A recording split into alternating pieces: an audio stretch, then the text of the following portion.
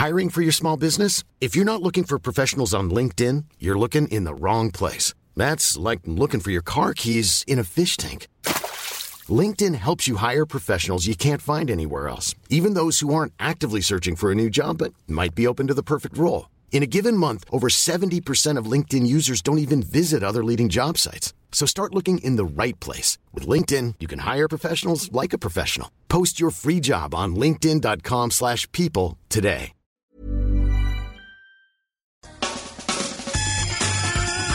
Maritime Radio.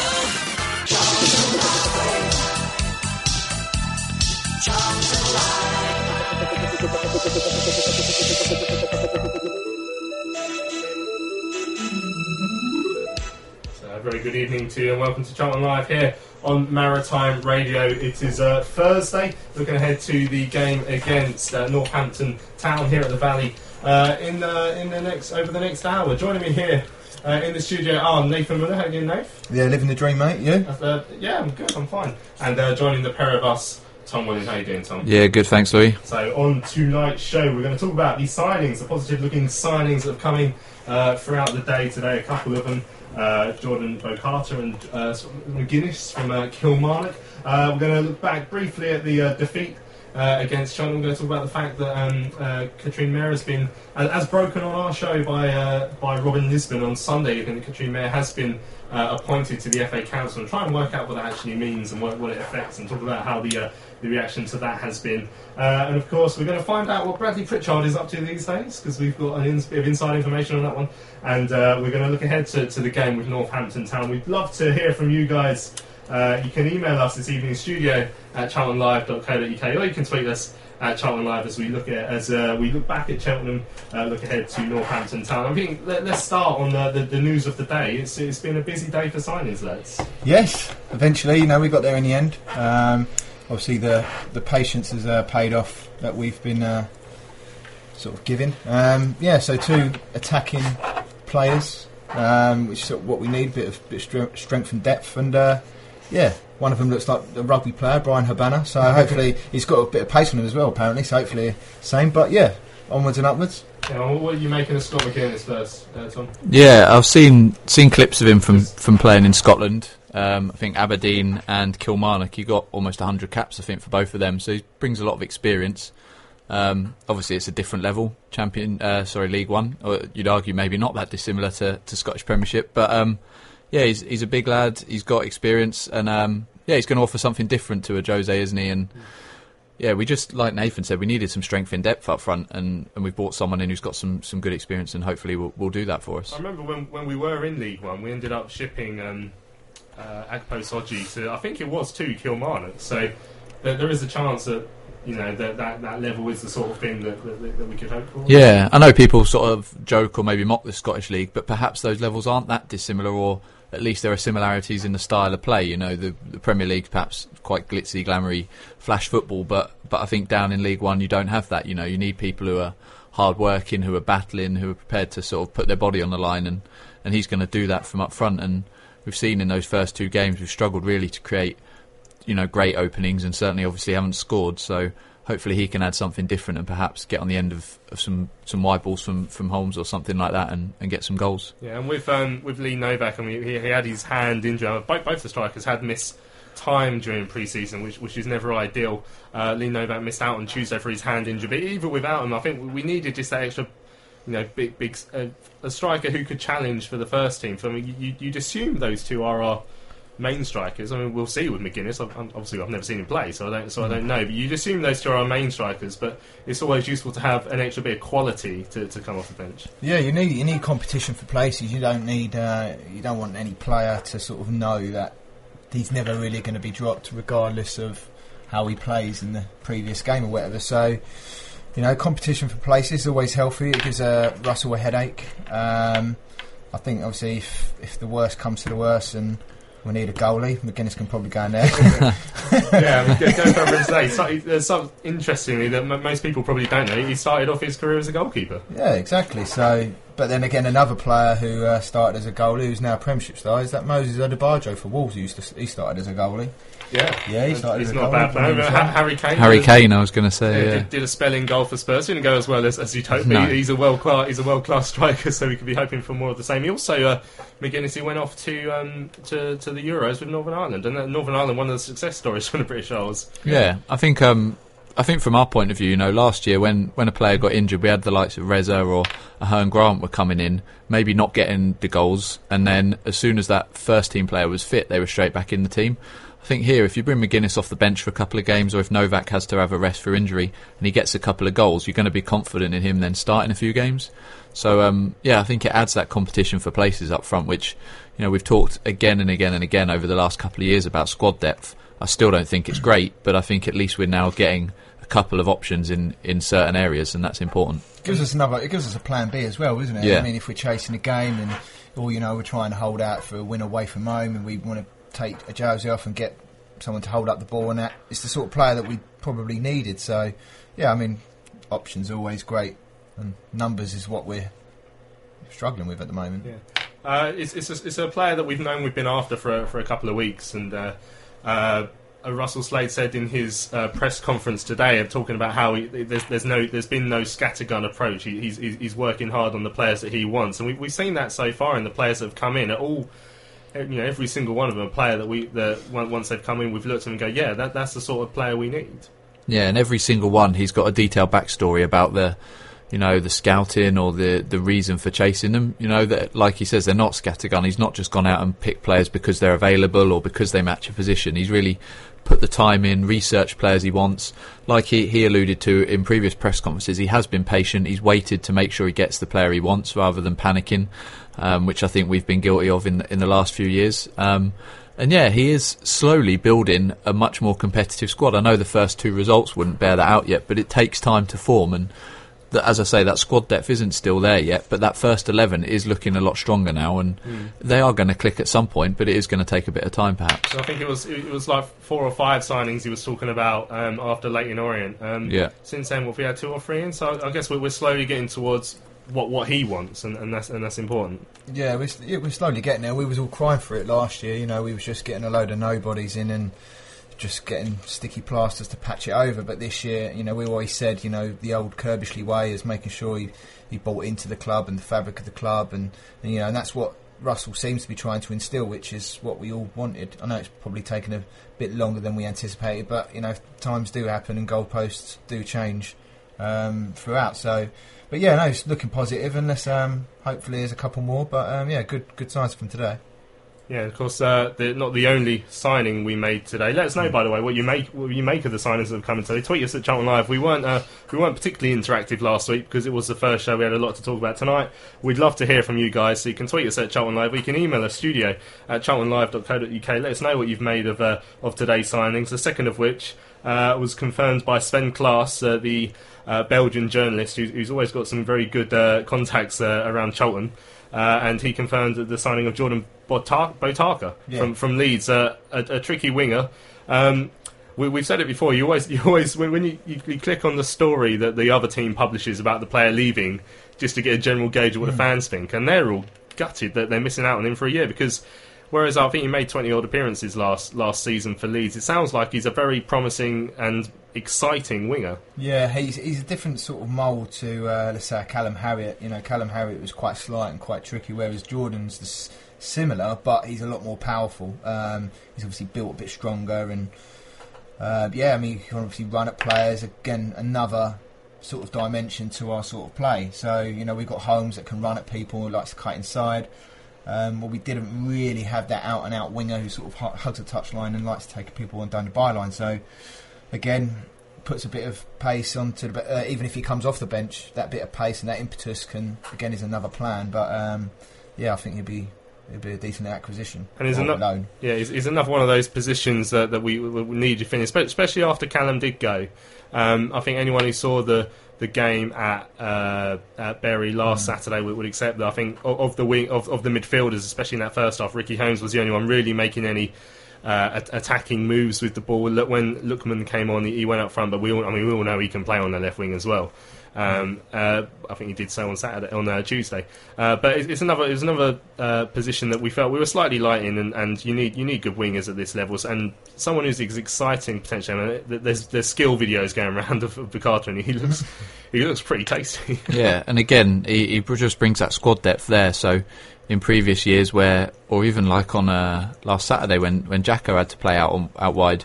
Here we've got someone along with Holmes and along with Lookman, perhaps more specialist in that position.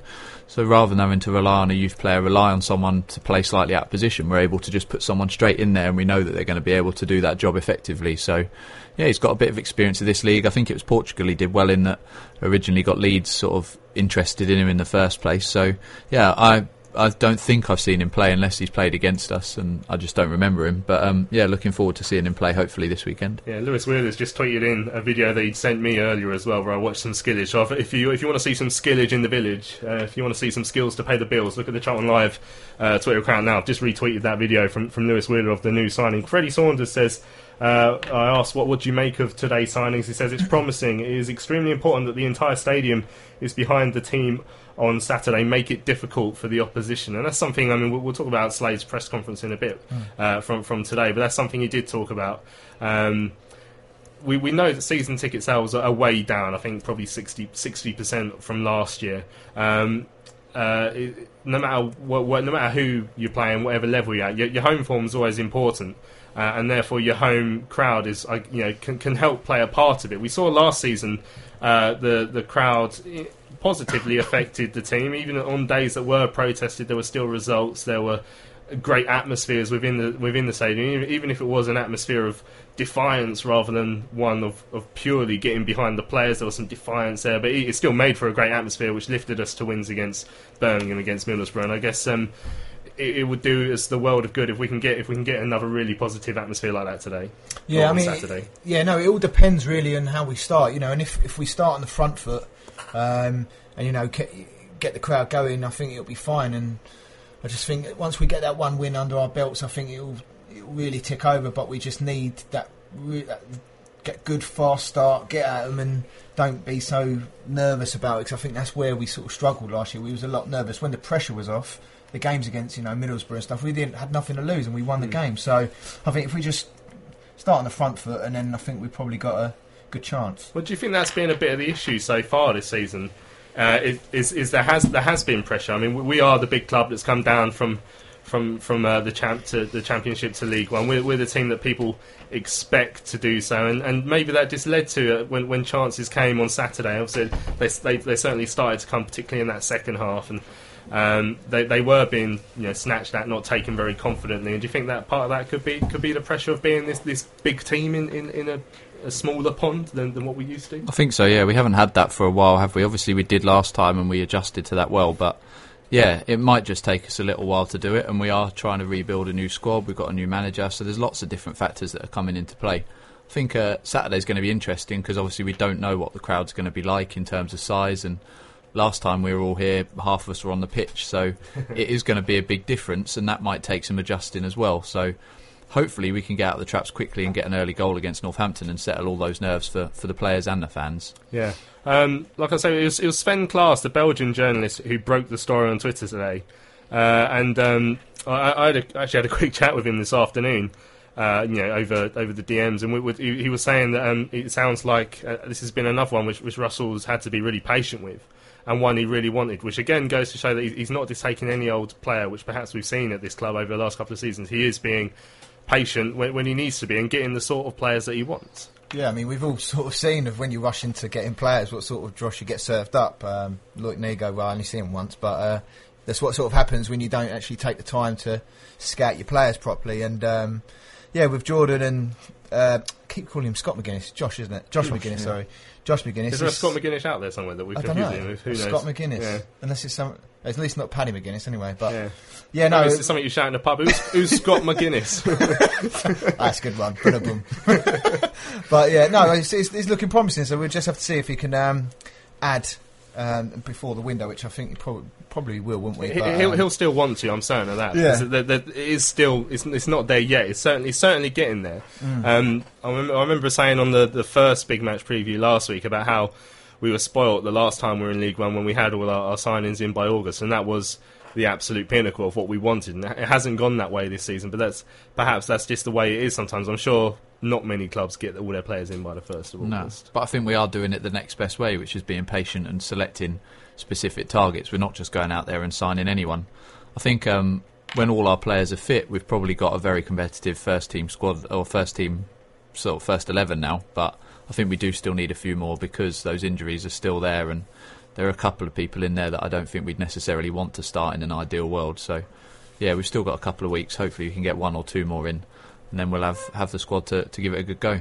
Yeah. Now, the only downside I've heard to the loan signing of Botaka today, apart from the fact I'm going to have to make sure I know how to pronounce his name, is that he's hoping to be in contention for the African Nations Cup, or the African Cup of Nations as it's now called, which will be in January. I think he's Congolese, so he's from the Congo. Yeah. So that means there's a risk that we'll lose him in January for a month. But that's something you'd willing to accept if he is the sort of player we're hoping he's going to be. Yeah, well, by January, you're hoping we'll probably have a few more players, A, back from injury, and B, possibly added to the squad anyway. So, yeah, I mean, he might go to the African Cup of Nations and miss him for a month, but if we were talking about a Jose or, Bauer or something like that, it'd be a bit different. But worked wonders with Bulo when he went, didn't it? Yeah. So maybe he'll come back and be brilliant. It's funny, I forgot about that. Because the first half of that season, Bulo, the only Charlton Athletic transfer that's ever been announced from my flat, by the way. Because Ollie was picking me up to give me a lift to a game, and then the story came in that he had to announce it, so he had to announce it on my sofa. From the Mendes mansion. Mendes Towers, yeah. Well, that is a claim to fame. He started really badly and then went off to the African Cup of Nations, came out really well, didn't he? Yeah. Yeah. So we'd love to know what you guys make of today's signings. You can tweet us at Charlton Live. You can email us, studio at charltonlive.co.uk. This is Charlton Live here on Maritime Radio. We're going to come back in 30 seconds or so, talk about Tuesday's cup exit at the hands of Cheltenham.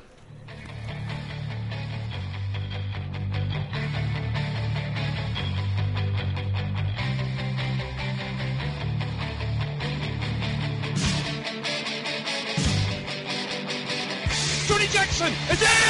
Yes! Johnny Jackson!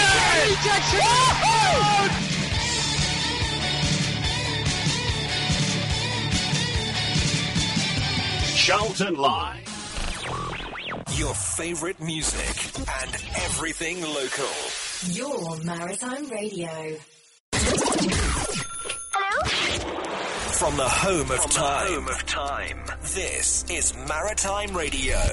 Greenwich. Rush back from work. Yeah, welcome back to Charlton Live. Someone's rushed back from work. So I didn't mean to play 2 jingles there. Got a bit carried away. I wanted to play the Carol Fryer thing again to cheer us all up. But right, Tuesday night, cup exit at the hands of Cheltenham Town. I think just very briefly, let's listen to how Greg Stubley and Liam Happ described the game on Tuesday night.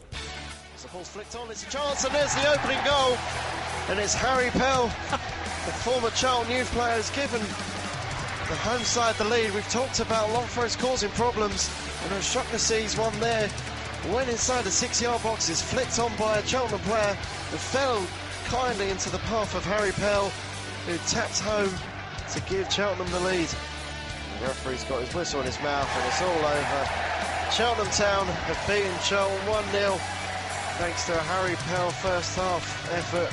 Coming after 17 minutes, another bitterly disappointing defeat for the Addicts, who did show good glimpses at times going forward, but once again have come short. So we had it, Greg Stubley there. You could tell just in Greg's voice how dejected we were at the end of that game, and it was disappointing, and I think we all felt it, really, didn't we? Yeah, I think backing up from Saturday's performance, which was lacklustre to say the least.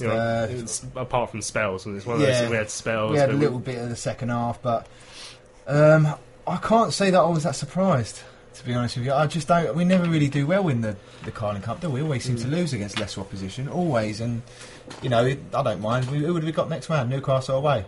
Yeah, Done that already, haven't we? Done that twice. I Done it, haven't. haven't you? You done it? Yeah. No, I've never done it I'm either. quite happy with that one. Yeah. All right, fair enough. Just for me then.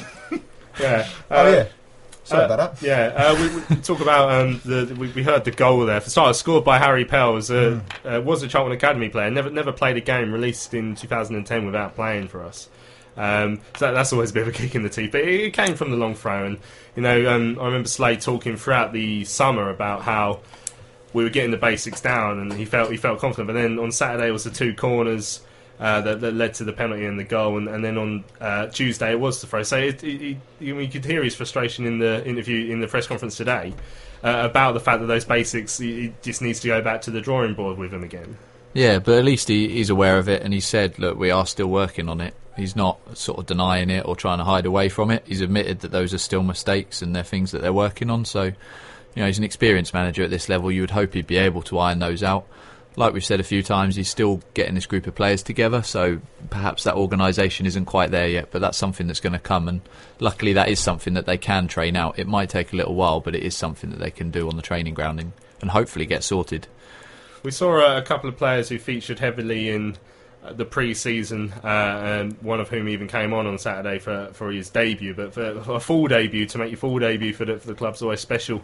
Both 18 years old. I mean, the Brandon Hanlon up front, we saw him a lot in pre-season, got a couple of goals in pre-season, came off the bench against Bury, started against, and he nearly had an assist within the first 5 minutes. He played the ball across to Nicky Ajose, and just offside, but that would have been the perfect start, really, wouldn't it? Yeah, but I mean, both of them started pretty well. I mean, Esri, probably going to him late, but he's been very promising. And every time I see Brandon against I can't pronounce the name, RKC, whatever they're called, Valvik. Yeah, Valvik. Them and Ipswich. He proved a handful. So it bodes well for both of them. Hanlon makes a nuisance of himself, but Esri's got that little element of class about him, I think. You can see it already, can't you? Yeah, so high up, but I don't want to put too much pressure on him and jinx it. Oh no, but I mean, at the risk of jinxing it, I mean, the first time I saw Esri Konsa play was the under-18s, the Professional Development League 2 final, which was they won last year, but they also won it the year before, and they played it the year before at Brentford, and Brentford offered free tickets, so I turned up and had a look at Konsa, and you pick him out because he's so in the Joe Gomez mould for me. Yeah. He's a central defender. He's calm on the ball. He's a player who, whereas I think Hanlon did well, but at times maybe decision making. I think with Esri is same as Joe Gomez, slotted into the first team, no issues whatsoever. It sounds really lazy to say it, doesn't it, to compare him to somebody else from the youth team so quickly, but it's so spot on. Like the way he plays and the way he's handled himself in, okay, not massive occasions, but for someone that young to come into a side, pre-season friendlies against, like the likes of Ipswich in a championship team, and then to play in a League Cup game, and he's just handled himself so well. And like Nathan says, he's just got that class on the ball that Joe Gomez showed as well. And he is still young, and he's still going to have a lot to learn, but that obviously bodes well for the future. And the same for Hanlon as well. And the hope by bringing these extra players in, and maybe if we can get another centre-back in, obviously Pearce coming in the other week, is that we can just play these players when we want to play them and not when we've got to, and not force them and overplay them. Because that's what we've seen at times over the last couple of years. I mean, the standout for me is always Carlin, Ahern Grant. Tariq came on Holmes Dennis on Tuesday, and I think he made a couple of difficult, bad passes, and that sort of thing can affect your confidence. Whereas before last season, perhaps he may have made a bad pass and then had to continue in that position and not be able to sort of relax and take a couple of weeks off and go back to the youth team and take the pressure off. He makes a bad pass, and if, say he has to continue playing, that could put extra pressure on. But like we say, this season we're hoping that's not going to be the case, and it certainly is not going to be the case with the likes of Konsa and Hanlon, especially now we've brought in another striker today. Yeah, I mean, it's easier it's easier for strikers. It's a lot harder when you're sort of breaking through, because when Carlin comes through, people expecting him to make some sort of impact in front of goal, whereas a Tariq Holmes Dennis and a Konsa, I think they probably have that little bit more time on their side, because people aren't really going to judge them that much because they haven't got to win a game. As long as they're solid and play it simple, then they're probably going to stand in good stead. But I think Tariq will be fine. I just think Tariq needs some games. I think he just needs a consistent run. I don't think he'll overtake Fox, obviously, but Whether that gets a guy on the left-hand side of midfield, I don't know. But, yeah, no, they're both promising. But like Tom said, we don't want to throw him in the deep end. And like you said, Lou, about Carlin, I remember there was I think it might have been against Millwall, or there was one game at home and it looked like it was a rabbit in the headlights. He just looked nervous the whole game and got subbed, I think, in the end. We talk about confidence and a hangover, perhaps, from last year, because you try and wonder why we have got these players, these new signings, the likes of a Jose and Novak and Holmes. I mean, Holmes has actually done pretty well so far for me. No one's been on the end of a couple of crosses at times. We saw it early on Tuesday night. There was a low cross towards the Jose near post, which he didn't quite get on. Is it just a case of, that there has been spells in both games? Saturday we had the majority of the second half. Tuesday, the whole game it was really end to end. It was actually, I imagine if you were neutral, you probably would have enjoyed that game for what it was. But it just needs that little extra spark, that little bit of confidence, and that one goal to go in and everything's going to click. Do you feel like it's like that? Yeah, I think so. I think it's just a case that we just need it to click. I think it will click. We just need that uplift, because I still think we're in the mindset of last year. We need that win under our belts, however it's going to be, a scrappy 1-0 or whatever. We just need a win, which will get the chalk on the board and just start, and we'll start from there. But it's just, hopefully Saturday will be the case, but that's what we need, everyone there. And do you think that could be that hangover from last season? Oh, yeah. I mean, say we for some reason we'd won a league last season, say we'd won League 2 last season, come into League 1, and then we'd lost to Bury and lost to Cheltenham Town. People will be thinking, well, we're on the up. It's because we're on the down that there is just it was the worst possible start we could have got in terms of morale, I guess, for the fan base. It almost feels like a continuation of last season, because it was obviously so bad and we lost so many games, and then you come into this new season and you do have that early season optimism, and then you just get a defeat and it's like, oh well, we're back to normal. This is what Charlton's become these days, and that's going to filter through, especially to some of the longer term players. Obviously some of the new boys, they're not going to feel that just yet, but that's why I think I agree with Nathan. We just need to get a goal and get a win somehow, however it is, and as soon as we do that, we'll probably be fine. But it's been a long time since Charlton have been a club that wins, regularly. We got wins here and there last year, but there wasn't that many consecutive, apart from obviously Big Carroll's back-to-back wins. But it is going to take a while. But once we get that and get started, I think we'll be fine. Now, it's been much talked about, and there was no way we were going to avoid talking about it, because that would be the wrong thing to do. After the game, we spoke to Russell Slade, I spoke to Russell Slade, and it wasn't a positive situation at all. I think Russell was clearly frustrated after the game, as we all were, as I was as a Charlton fan, as Russell was as the manager. And the interview, it didn't go well it didn't go well for me, and it probably didn't go well for either of us. I don't think Russell was happy with how negative I sounded, and you can understand from my point of view. I'm a negative person anyway, but you can understand from Russell's point of view. Once I stumbled over a couple of questions, he was getting frustrated, and then he felt that a question that I thought was going to be a positive, which was about how the signings have taken longer than we'd hoped. But I sort of said, that's not a problem though, is it? Because expecting him to go, these things happen in football. But because I think people were frustrated, he took it as me being negative, which I hoped he hadn't. That's the way it happened, and it was a slightly, it was a difficult interview to do, and I'm sure it was a difficult one to listen to, and it just suggests that the aura around the club at the moment is still trying to pick itself up. And I think Russell's and I've done a piece for tomorrow's for the South London Press, if you can pick up a copy, about how Russell's really interested in making sure that this negative aura around the club turns around. And that's why when he felt that negative questions were coming, he was getting frustrated. Yeah, well, he's got a massive job on his hands, hasn't he? To be honest, he's not just coming as a coach and letting everybody else take control. He wants to be in control of all parts of the club, like a manager should be, and he's started to do that, and he's starting to get his feet under the desk, but he's still got a long way to go. He's obviously lost 2 games in a row. He's not going to be happy with that, particularly to the lower league opposition.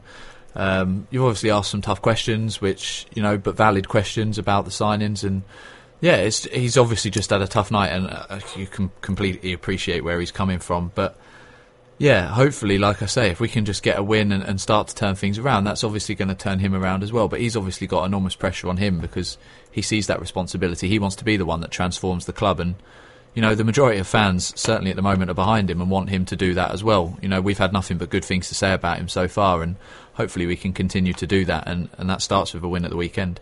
And it's true that there is negativity, but he is doing the right thing in trying to turn it around, and that's why you know what happened on Tuesday was awkward, and it was embarrassing for me. But that doesn't change my view on the fact that I still think Russell's the right man to turn it around. I think he's going about it the right way.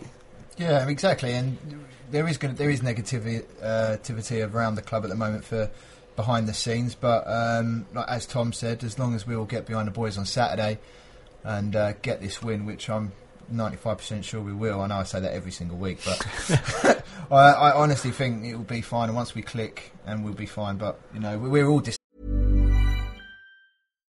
Millions of people have lost weight with personalized plans from Noom. Like Evan, who can't stand salads and still lost 50 pounds.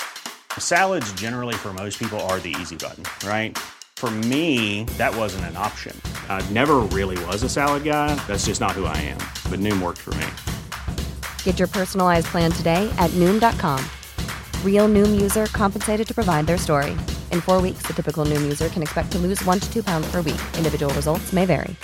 Hey, I'm Ryan Reynolds. At Mint Mobile, we like to do the opposite of what Big Wireless does. They charge you a lot, we charge you a little. So naturally, when they announced they'd be raising their prices due to inflation, we decided to deflate our prices due to not hating you. That's right. We're cutting the price of Mint Unlimited from $30 a month to just $15 a month. Give it a try at mintmobile.com/switch. $45 up front for 3 months plus taxes and fees. Promo rate for new customers for limited time. Unlimited more than 40 gigabytes per month. Slows full terms at mintmobile.com. Disappointed with the first two results, especially for me, especially Saturday, because I did anticipate something a little bit more. But yeah, on to Saturday, and yeah, we just hope we can get a win and just sort of brush it under the carpet. Because you know that first win. I remember how good everyone felt after Sheffield Wednesday when we beat them with Carroll Fry. Everyone felt like it was a rebirth. You know, one win, Rotherham away. I mean, obviously these things didn't click into place last season. This season, we hope, you know, we've got a better manager than what we had last season. Yeah. You know, and you expect that we'd be able to build on any momentum once we can grasp it. Yeah, exactly, and that's what we want. We want those sort of games against that Rotherham, even though it was away. The way we played that day, and unfortunately we didn't build on that result. So hopefully this year we get a win on Saturday and then go unbeaten for the rest of the year. Now, keep your tweets and emails coming in. studio@charltonlive.co.uk. I've got a couple of emails in there. We've got a couple of tweets that have dropped into the Twitter page as well. Dave Lockwood saying that Charlton still need at least 4 more players, he thinks, to make a competitive squad. We've also got one from a Jodie Wyatt who says we want Pete Howarth on joining us in the studio. He'll be joining us in the second half of the show. Is a friend of ours and a friend of the show, Pete Howarth. He's popped in just to see how things are going, but he's also got some interesting family ties to Northampton, so I'll be quite excited to have a word with him in the second half of the show as we look ahead to the game against Northampton. Right, I'm going to have a little bit of a break here on Maritime Radio, back in a minute or so to continue talking all things Charlton.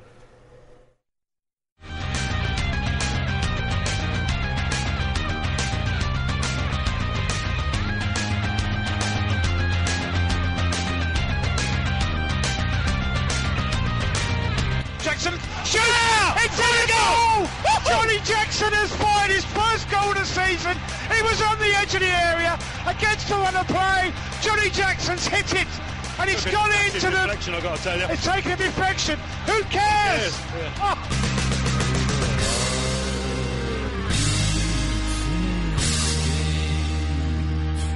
Charlton Live. From the home of time. This is Maritime Radio, Greenwich. Carol, a heavy defeat at Burnley today. How do you sum that one up? We were good. Charlton Live. That's never going to get old. We were good. Yeah, it'd probably get old about 3 or 4 months into the season, but not yet. I'm still enjoying it. Right. As I said earlier on in the show, one of our listeners broke a story on Charlton Live on Sunday. Robin Lisbon is a long-time listener, friend of the show. He dropped in an email, and I was I put my hands up and say I was not sceptical, but I was just like, I hadn't seen the proof, and it's sometimes hard to talk about stuff on this show without proof, because sometimes if we're saying stuff that hasn't been proven, then someone can say, well, you prove it. And allegedly. We say allegedly a lot, but someone could say prove. In fact, we will have to come back to the Roger Johnson thing, because I just remember we didn't talk about that. Well, let's do Roger Johnson first, actually, because Russell Slade did, you would have seen the quotes in the South London Press and on the News Shopper website. Roger Johnson did apologise to Russell Slade for the whole incident, and it's one of those ones now, and ironically I've given Rojo my highest player mark for tomorrow's paper from Tuesday's game, because I thought he played really well and he nearly scored as well. But it's one of those things where it was an unprofessional act, but now he's apologised to Russell. Do you think that's enough? Well, to the person who he allegedly spoke to, I don't think so. And it was probably a rush of blood and a disappointment and stuff, but I still think you should be professional in the way you go about it, regardless whether you're playing Premier League level or obviously at our level. So it's all brushed under the carpet now for Russell, and actually he's had a chat. I'm sure JJ probably would have had a word with him as well. But yeah, I mean, a lot of people won't let it go, but that's down to them. But I'm just going to concentrate on Saturday and just hope it doesn't happen again, really. Because there's been so much disappointment around the club. I mean, we just listened there to the highlight of Jacko's first goal of the season a couple of years ago at Norwich, and we really want a moment like that. I really want a moment like that to lift my spirits, really, and we're hoping that can be what we're talking about on Sunday, rather than a situation where we've lost or there's been a disappointing action from a player. Yeah, like I say, that's been going on for a couple of years now. We've not won a lot of games, and we have struggled. And I remember last year where I think we were commentating, Lou, when Jackson scored that goal against Fulham, and then we went on to snatch that last-minute draw, and that felt like a bit of a change, and we were a boost. And then that didn't happen, and like you say, we got those 2 wins under Carroll, and then that was a bit of a false dawn. So we've never really kicked on from anything like we did back then. So yeah, we do need that one, but we've been so starved of it now. You kind of forget what that feels like, and we just need it to happen sooner rather than later. And we can't underestimate this league, just because we've dropped a level below. The quality's still, teams are still competitive. They know how to play in this league, and we might have to take some time to adjust to that, but we need to do it quickly and try and get a result as soon as we can. Peter Finch, formerly of this parish, we miss you, Finch. We hope you're well. We're all going for a drink in Blackheath tomorrow if you're around. He says the player needs to make an apology to the fans, not the manager, and a streaky win is badly needed. He does love a last-minute goal, and that was Finch's voice commentating on the goal. And that is the point. I think the fan involved will say, I want an apology from the player. I don't think it's going to happen, to be honest. I don't think it'll happen, but I agree that I'm not sure that an apology to the manager is really enough. Obviously, from the club's point of view, it is, and they can brush it under the carpet and move on. But if he really did say it, that fan's well within his right to expect some sort of apology back from him, I would say. Yeah, because we know that when Slade first came in, I think he did I think it was with Richard, the South London Press, he did the big interview, and he talked about all sorts of things. But he talked about... he sounds like he's quite of a disciplinarian around the training ground. He brought in a handbook of how fans should act, and even before, I think it was the News Shopper and the Friday before the season, he talks about how last year he heard that players were just leaving straight after training, and he wants to install that spirit again. So that's why you think he would have been upset with what happened with Johnson. Yeah, you would have thought so, but like we've sort of touched on when we talked about his post-match interview, he's got so much going on here in terms of the rebuilding, in terms of everything else. Perhaps because obviously there is no proof as such of this taking place, he's got other things that he's perhaps focusing on. He had the signings coming in, obviously, which have happened today, and I don't know, perhaps they don't see it as such a massive issue, and like I say, there's no proof from their point of view that it happened, but irrespective of that, the word's got out, and from my point of view, as I say, I would have expected something to the fans, something that says, I accept that I can't really act that way, but it's done now, and we move on, like Nathan says, and we look forward to Saturday instead. Right. Another thing that people don't really know how to assess how important it is or not is something that, like we say, Robin broke on the show on Sunday. Catherine Mayer has joined the FA Council, and for starters, I mean, until Robin said she was on it, I'd probably never really heard of it. We don't really know what it does, but after what was seen as massive protests here at the Valley last season, we've seen a lot of people amongst the Charlton fan base community, and even apart from from Charlton fans of other clubs, showing dismay really that Katrine's been given a position with the FA. Is that? I mean, can you understand that? Yeah, I mean, I have absolutely no idea what her role is going to be, apart from probably how to run football clubs well. But yeah, I have no idea what it entails. I have no idea what. I didn't even know there was an FA Council. I didn't know.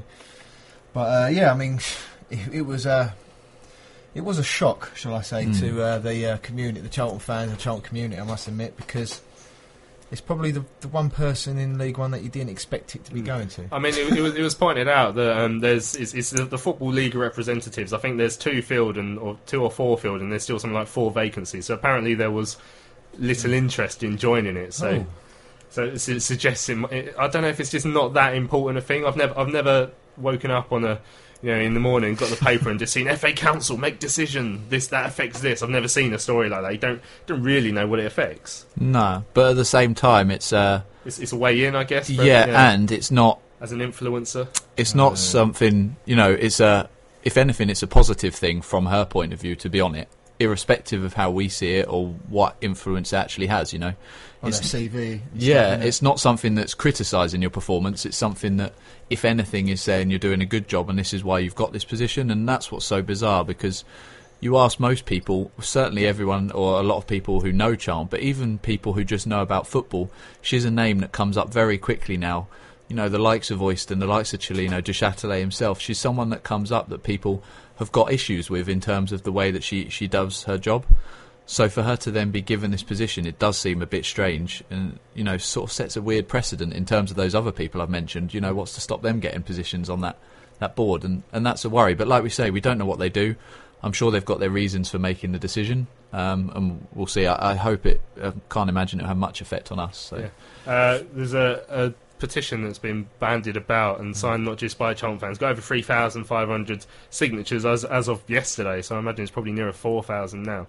And so it does show that there is the feeling, and people do know everything about the problems that we've had at Charlton. Yeah, I mean, I think they need about 10,000 or something for it to be sent to someone. I don't understand all this petition malarkey, but if you get 10,000, it gets sent to sports. I mean, realistically, it's not going to make a difference. It's like the petition when people started for them to redo the EU vote. I remember after they tweeted that, I thought I might start a petition to get us back to have last season the Championship replayed. After the fact, she's there now. They're not going to kick her off. And in the same way that someone tried to resign of our company's house last year, that's not going to get her out of her job officially. But at the same time, it does show the disdain that people have got for it, and that does help. In terms of the footballing community, it shows that things haven't changed in terms of how we view her, and from that point of view, and we're not going to forget that massive liar banner going over her head last season. So that tag remains, irrespective of what whoever hired to the FA Council think. That fact remains in terms of fans' point of view, and that's how they continue to see her. So I think from our point of view, or the people that want Du Châtelet and Mier out, it's important that point of view stays, I think. It's another sign, really, of what we're talking about with how Slade's got to change the whole mentality of the club, and he's working with inside and out, and that's one of it. It's the fact that people still dislike the owner, still dislike the CEO, and that's part of what he's battling with. Finchy tweets in again and says, FA Council aims to deliver an effective and professional organisation for the greater good of English football. Jesus. Right, I think another quick break, and then we're going to bring in our special studio guest, Pete Howarth, who's going to tell us all about his family ties to Northampton Town, and we'll obviously look forward to the game with the Cobblers.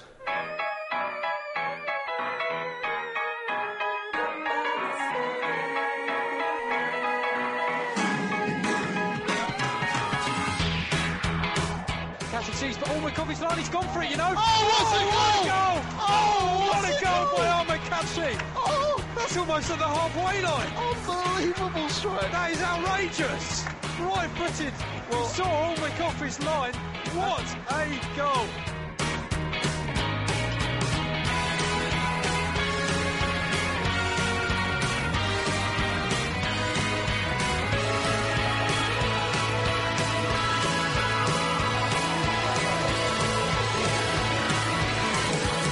Charlton Live. Your favourite music and everything local. Your Maritime Radio. So welcome back to Cheltenham Live here on Maritime Radio. Joining us in the studio now, our special studio guest, like I say, he's a friend of mine and Nate's, certainly. He's a friend of the show. Pete Howard, thanks for joining us. As a Cheltenham fan, how do you see how the start to the season's gone? Terrible, Louis. Not great. Not surprised we lost to Cheltenham. More surprised we lost to Bury. But in terms of the Cheltenham game, I mean, we've got history of deciding to dump ourselves out of the cup. I think it's just generally always the manner of how you lose, which doesn't sound like it's been great. So desperately need a win this Saturday. Yeah, that mic's not as good as I was hoping it was. So if you go on Nathan's one, now tell us your story, because I often see you talking about Northampton as well. So I guess you know a little bit about the Cobblers. So yeah, my grandparents were from Northampton. My dad's a Northampton Town fan, so obviously used to watch them a lot. When I was younger, been to Wembley twice with them. Once in '97 against Swansea when they won 1-0, and a few years ago when Bradford decided to beat them 3-0. I went to my father-in-law as well. Yeah. So you've got a bit at stake on Saturday's game then, I guess. Yes. Is it that you won't be able to put up with it if we lose and you have to deal with all the stick? I don't want to lose, Louis. But I'm ever the optimist, as you all know.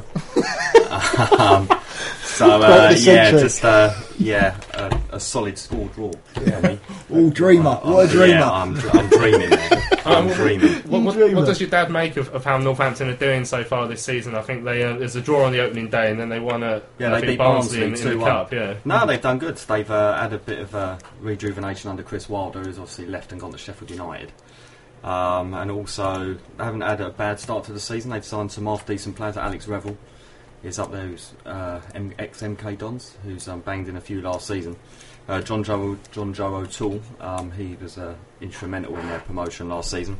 And they've got a good backer up there, and I think they could actually have a half-decent season actually coming up. I think they were, as you said, it's never easy for a relegated side to play promoted sides, two completely different contrasting ways in the clubs at the moment. So I do think it'll be a difficult game. Something that perhaps isn't so contrasting about the two sides is last season. I don't know if it's still there's still a bit of a cloud of uncertainty hanging over some money that's missing. But last season, Northampton were very much a club in crisis. Yet they came through it and still got promoted. So it's interesting how they managed to deal with such a situation quite well. Yeah, no, they were the Leicester City of League Two, shall we say? Sort of assembled a squad with not a lot of money. And actually done really well and ended up running away with the league, in fact, in the end. And they were promoted long before the last game of the season. They've had a half-decent pre-season, and like I said, they've started off well. They've beaten Barnsley, which are fairly good opposition, you know. So, like I said, I think Northampton will revel in the fact of our downfall, and certainly come to us with some positivity, definitely, knowing that the crowd will, possibly jump on the backs if they nick an early goal. What did your old man make of it when we were after Chris Wilder? Would he have been disappointed to see him come to us? I mean, he's gone anyway. Yeah, I think he would have been disappointed no matter who he had gone to. I don't think he would have minded if he'd come to Charlton. But yeah, they've got I think they've got a good replacement in. Yeah. So yeah, we'll have to see. But I mean, they've started off the season well, so it obviously hasn't affected them. And I imagine he was disappointed to see Ricky Holmes leave as well. Yeah, definitely. I think that's a big loss. And as you said, within the dire start to the season, he's actually been a bit of a ray of light and a ray of hope. So I think he said he come off the other night, didn't he? So yeah, there was a slight. I think Russell Slade said in today's press conference he had bruising, so it's not expected to be too. A big an issue. I mean, Tom, looking forward to Saturday's game. Do you see many changes? I mean, Russell Slade implied there may be some debuts again. Yeah, I'd hope to see the two new guys come in, whether that's off the bench or starting. I think, obviously, from the weekend, I would be surprised if Jacko still plays out wide. You've obviously got Lookman who could play there, or this Pataka could play there as well. So I'd still like to see Jacko involved somehow, because I think he's obviously still got an important role with us, but that would hopefully be in the centre. Obviously with Novak with his wrist, I don't know whether he might choose to throw McGuinness straight in. So I'd hope that the back five may be much the same from last Saturday. I don't think Ezri Konsa will stay in. But yeah, going forward I could see some changes because we need goals, and the long and short of it is those forward players haven't brought us goals in the last 2 games, so why not throw the new 2 options in and see how we get on? And sometimes when you sign a player, especially towards the start, midway through pre-season, perhaps they might have been a free agent, they might have not had a full pre-season, whereas McGuinness and Bokata both would have had pre-seasons with their clubs, so you'd think they'd be in terms of match fitness pretty much fit and raring to go. It might take a while for them to get used to the teammates, but they should be pretty much there, you'd imagine. Yeah, you'd hope so, and obviously they're going to be excited to make a new impression on a new team, and it's not like our ground's going to be rocking and 27,000 in here, but it's a new stadium to be wearing that new shirt in, and yeah, you would hope that they're going to be excited to make a new impression on the club and try and get some goals. Like Nath said earlier when he was talking about how young players are judged, forward players are judged on whether they can score goals or not, so yeah, they're going to be picturing scoring that first goal of the season for Charlton this weekend. So yeah, if it was me, I'd throw them in and see how they get on. But yeah, as I say, I think it'll be the forward line and the midfield that change, whereas I think if we can try and keep that back 5 fairly solid, then that's probably a good thing. Yeah. Martin tweets in, says, is having Katrine on the FA panel a case of keeping your friends close but keeping your enemies even closer? Well, you never know what the thinking is behind the FA, but like I say, with the fact that no one else applied suggests that they might have just taken her anyway, and maybe they hope they can drum some understanding of English of English football into her. Maybe. Put delicately, Louis. Right, really well done. Yeah, we've had a few emails in throughout the week and this evening, so I thought I'd jump on those for the last 10 minutes here, Charlton Live on Maritime Radio. As we look ahead to the Northampton game, which we've just done there, we'll do some predictions by the end. And Pete, you have to do a prediction as well, so get your thinking cap on. No losses. Yeah, this is a tweet. This is a tweet from an email. Sorry, from during the week. It's from Jason. He says, was at Bury yesterday, but disappointed that only the first game. Whilst I'm behind the support of the team, not the regime, I was saddened to hear chants of we're going down when it was 0-0 and the team looked okay. Surely songs of this nature are harming the whole team. On the whole, I'm with my fellow supporters on most issues. I mean, and again, that's the sort of thing. There is... very understandably, we're all pretty down about stuff, especially after these 2 results. We're all pretty down, and sometimes people do a bit of sarcastic singing and stuff. And I think a bit for me personally, a sarcastic "we're going down" when it's an away group. I mean, it's not going to affect anyone really. It's not like the Morgan Fox and Simon McKeon stuff we're seeing last season, where individual players were being picked on. It's not as bad, but I guess for the sake of the morale amongst the fan base, sometimes some people don't want to hear that sort of thing. Yeah, I mean, a lot of it was probably in frustration, but I mean, if they probably sit back and look at it and think, okay, let's see if we are going down, or if we did sack Russell Slade, I mean, who exactly are we expected to get in? Do you know what I mean? Like, if people really think about it logically, I just think it's a load of a reaction, shall I say. It's just a bit of hot air that's just sort of spouted out. So yeah, I mean, you're going to always have that element anyway. Because it is ironic that our main problem over the last 2 years has been the fact that we've gone through 5 managers, and if we lose 3 more games, people are going to be demanding that because that's the nature of football fans. We have no managers who had any British experience with any players that had British experience. We've now got that, and then we should sack them. So yeah, some people are just going to be like that, so we'll let them crack on and just don't listen to him. Disagree with him politely. Right, I promised earlier on during the show as well that we were going to play a bit of Where's Bradley. Now, now one of us within the studio is very lucky to it turns out be working for the same company, and I can confirm it's not a football club. It's not a football club. You haven't branched out into professional football, Tom? Not yet. No, I was waiting for that contract over the summer. They said they were being patient, but still nothing. So go on, tell as much details as you're allowed to say, I guess, when it's your first. Yeah. So I've just started a new job at a law firm in central London, and Nathan actually raised the topic, and Bradley Pritchard joined as a paralegal the week before me. So yeah, I haven't met him yet, but I'm due for a meeting with him tomorrow, so I'll certainly be mentioning things, see how he's getting on. find out why he's not playing football anymore. Yeah. Get him a trial. Yeah, I can try my best. Because now I was chatting to anyone who knows Charlton Twitter knows that there's a really good poster, a really good writer called Kyle Andrews, and he's a massive Bradley Pritchard fan. And I mean, he's the sort of player I liked as well. He's a real bustler, fighting against the odds. A bit of a bizarre career, but you know he made his name in a League One team. He had a really good season in the Championship before it all just fell apart and exploded in front of him, and he had a terrible. He just faded away, and now he's not even playing football. It was such a bizarre career path that he had, because when of the 3 seasons he was with us, 2 of them he was really good. He was a real hard worker, wasn't he? Yeah, I always enjoyed watching him play, and yeah, he wasn't the flashiest player we had at all, but like you say, he worked hard, and that was someone we needed in there. You know, you always need those sort of players in your team, and he did that, and he very rarely let us down. Sometimes towards the end people thought perhaps his quality was lacking a little bit, but he certainly gave everything he got, and yeah, I always enjoyed watching him play. You knew he knew sort of how lucky he was, I think, or how, not necessarily lucky, that sounds unfair, but he was very grateful to have what he had and to be given that opportunity, and I don't think he ever took that for granted. He always played with a smile on his face, didn't he? Do you know what I mean? He was one of those where he was so lovable by the fans, and hence why, you know, Kyle's got an undying love for him. But yeah, no, he's one of those players that fans love, you know, just cracks on with it and just wears his heart on his sleeve and just gets stuck in. Ain't a mess, it just cracks on. Yeah, and now since we're doing a little piece about spotting Bradley Pritchard in unexpected places, I just remember the time I spotted him. Now, this is a story that, to be honest, I didn't really tell at the time, and the reason being is I was at Nando's at 2 o'clock on a Friday when I was supposed to be at work. Oh, exclusive! Basically, I'd been on a training course that was supposed to last all day. Finished at about 11. I was like, I reckon I can get away with going home here. So I went home. Phoned up a mate who was also on annual leave. We went to Nando's in Beckenham, and who sits there? Who walks in to collect a takeaway? But Bradley Pritchard, and so exciting. And then sign the chicken. Yeah, chicken legend.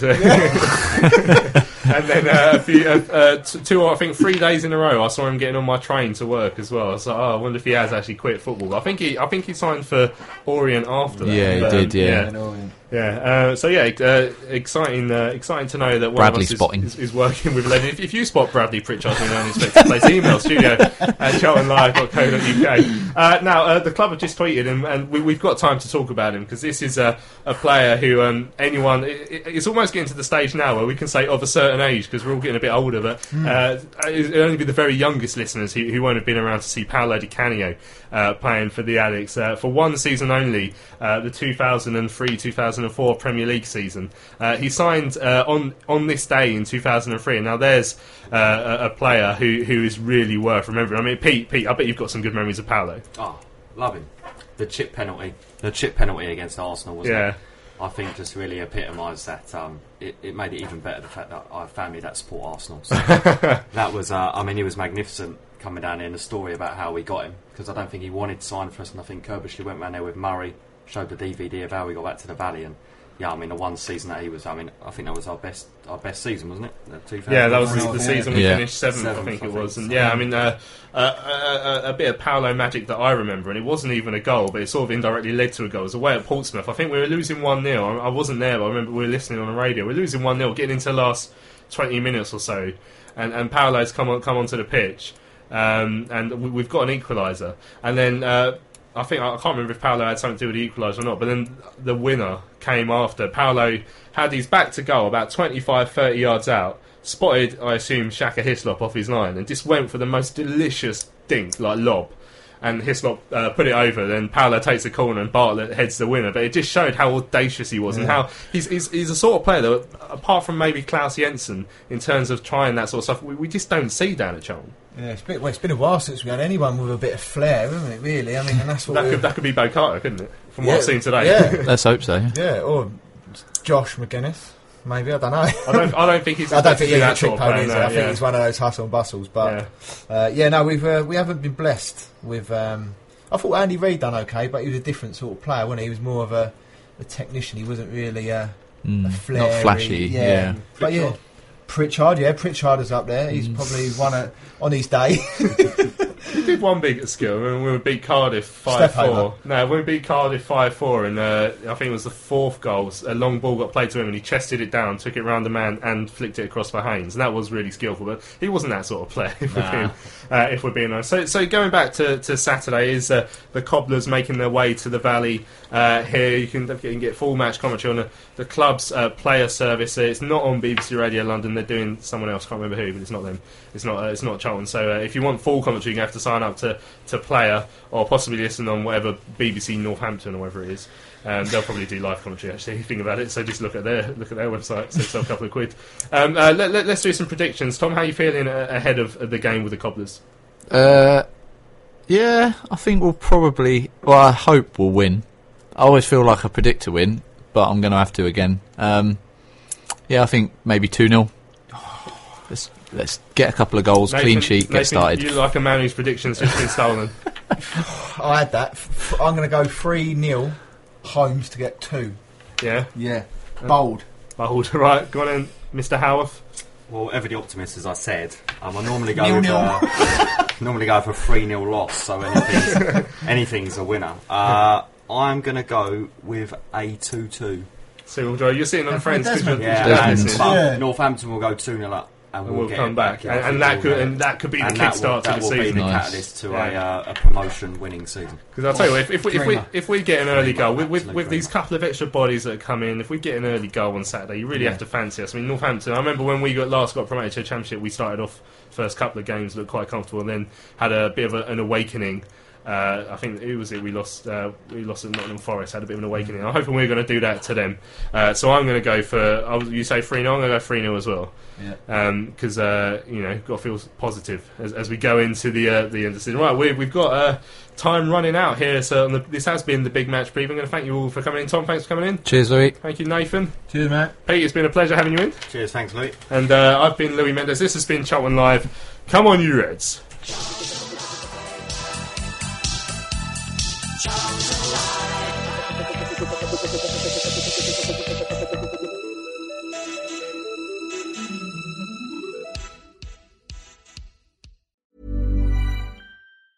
Even when we're on a budget, we still deserve nice things. Quince is a place to scoop up stunning high-end goods for 50 to 80% less than similar brands. They have buttery soft cashmere sweaters starting at $50, luxurious Italian leather bags, and so much more. Plus, Quince only works with factories that use safe, ethical, and responsible manufacturing. Get the high-end goods you'll love without the high price tag with Quince. Go to quince.com/style for free shipping and 365-day returns.